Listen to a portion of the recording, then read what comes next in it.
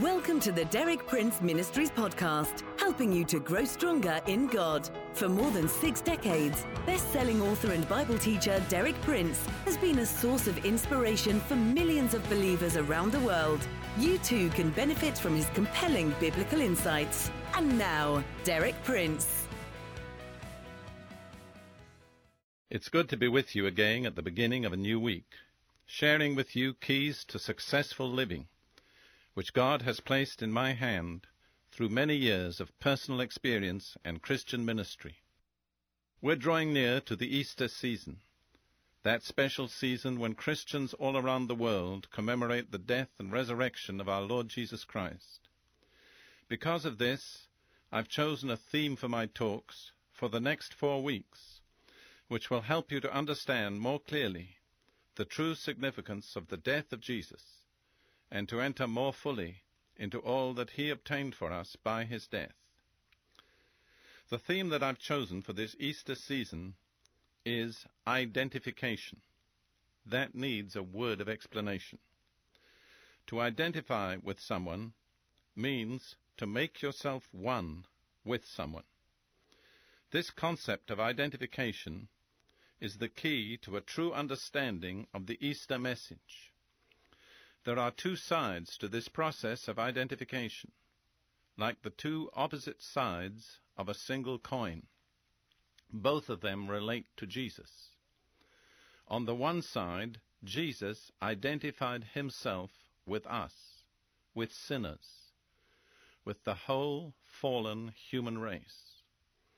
On the other side, we are invited to identify ourselves with Jesus in all that followed his death, that is, burial, resurrection, and even ascension to the very throne of God. Today we'll begin by looking at the first side of the coin, the identification of Jesus with us. Have you ever stopped to consider what title Jesus used most often of himself? If I were to ask you to venture an answer, I question whether many of you would come up with the correct answer. The title that Jesus used most often for himself was not Savior, or Messiah, or Son of God, but Son of Man. Isn't that remarkable? Actually, this title occurs about 80 times in the Gospels. Now, this phrase or title, Son of Man, has a background in the Old Testament Scriptures. It's found in the book of Daniel, chapter 7, verses 13 and 14. This chapter records a tremendous and wonderful vision that Daniel had of something that was going to happen in the future, something that was relating to the setting up of a kingdom that would never pass away, a kingdom that was to be ruled by a ruler specially chosen of God.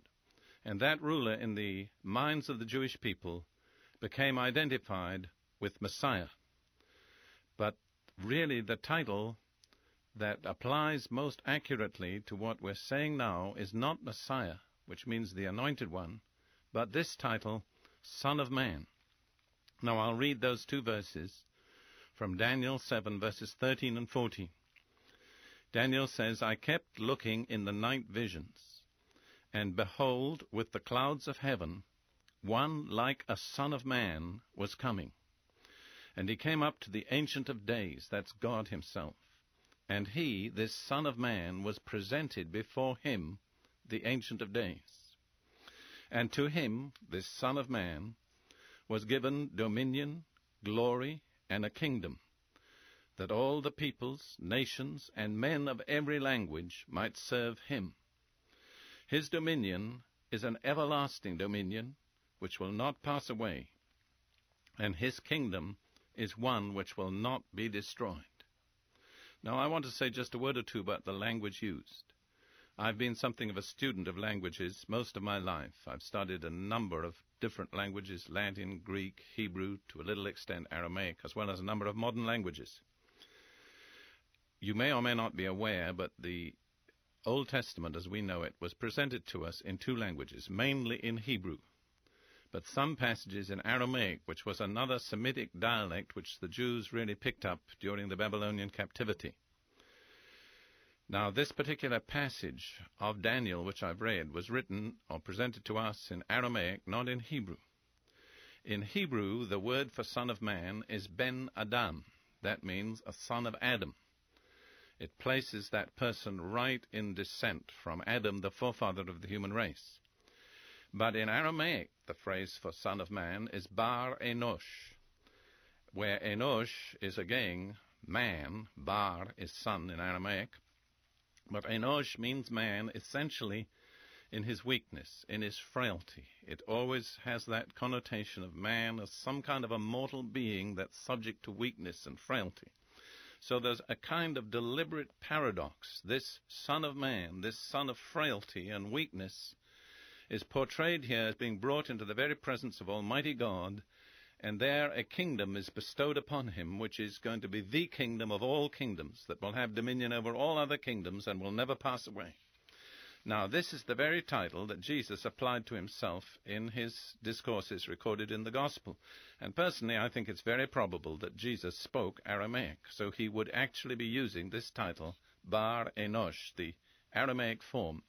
And for the Jewish people of his day, the moment he used that phrase, Bar Enosh, it was virtually, without any question, a claim to be the Messiah. Jesus used this title, Son of Man, of himself in two different aspects or contexts. He applied it to himself in humility. For instance, in Matthew 8, verse 20, Jesus said, "Foxes have holes and birds of the air have nests, but the Son of Man has no place to lay his head," a kind of wanderer without a fixed residence or abode. And in Matthew 20, verse 28, Jesus says, "Just as the Son of Man did not come to be served, but to serve and to give his life as a ransom for many." So that's humility. But he also applies it to himself in glory for the future. He says in Matthew 16:27, "For the Son of Man is going to come in his Father's glory with his angels, and then he will reward each person according to what he has done." And in Matthew 26:64, in the future, he says, "You will see the Son of Man sitting at the right hand of the Mighty One and coming on the clouds of heaven." That's very close to Daniel's vision. There it speaks of the Son of Man in his glorified, revealed being as the appointed ruler by God for the whole universe.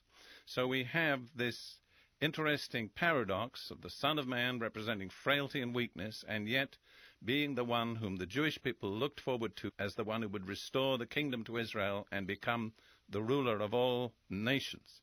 This phrase that we're talking about, Son of Man, when applied to Jesus, who was also Son of God, portrays a unique combination of humanity with divinity. He's perfectly God, but he's also perfectly man. Now, this was predicted in various places in the Old Testament. For instance, in the well-known passage in Isaiah 7:14, "Therefore the Lord himself will give you a sign. The virgin will be with child, and will give birth to a son, and will call him Emmanuel." Emmanuel, God with us. So this child born of the virgin, though he's a human child, is also God with us. And that word, that name, title, Emmanuel, is not two words, it's one, which beautifully portrays humanity and divinity blended in the one person. And then a little further on, Isaiah 9:6, "For to us a child is born, to us a son is given, the government will be on his shoulders. And he, this child, will be called Wonderful Counselor, Mighty God, Everlasting Father, Prince of Peace." So here's this person, born as a child, but given as the eternal Son, and yet this child is also the mighty God. So there we have Bar Enosh, human frailty, and yet divine authority and might blended in the same person. This is also beautifully brought out in the genealogy of Jesus. For instance, in Luke chapter 3, where his genealogy is given in the fullest form, he's traced right back to the son of Adam, the Son of God. He was the representative of the whole human race. He became totally identified with all humanity, not merely with his own Jewish people. Interestingly, in Matthew, which is a gospel primarily addressed to the Jewish people, his genealogy is traced back only to Abraham. But in Luke, which is the message, in a sense, to all humanity. His genealogy is traced back to Adam, the Son of God. And then in 1 Corinthians 15:45, Paul bestows upon him this exciting title, which contains so much in it. He speaks about him as the last Adam. What does that mean? Well, as the last Adam, first of all, he's perfectly a member of the human race. He's totally identified. He's perfectly human. And then he's the last. Not the last in time, because, of course, millions and millions of descendants of Adam have been born since the time of Jesus. But he's the last in the sense that when he died on the cross, all the sins, all the frailties, all the weaknesses, all the problems that stemmed from the sin of Adam and all his descendants, both past and future, all that came upon Jesus when he died on the cross. This is the point I want to emphasize throughout this week. It all came on Jesus. He became our substitute. He was the Son of Man. He was the last Adam. And when he died, it was all terminated. It was finished. It was dealt with. All problems were solved by the death of Jesus on the cross. Thank you for listening. For more inspiring teaching, visit our website at dpmuk.org/podcast and like our page at facebook.com/dpmuk to join our online community. Derek Prince, teaching you can trust.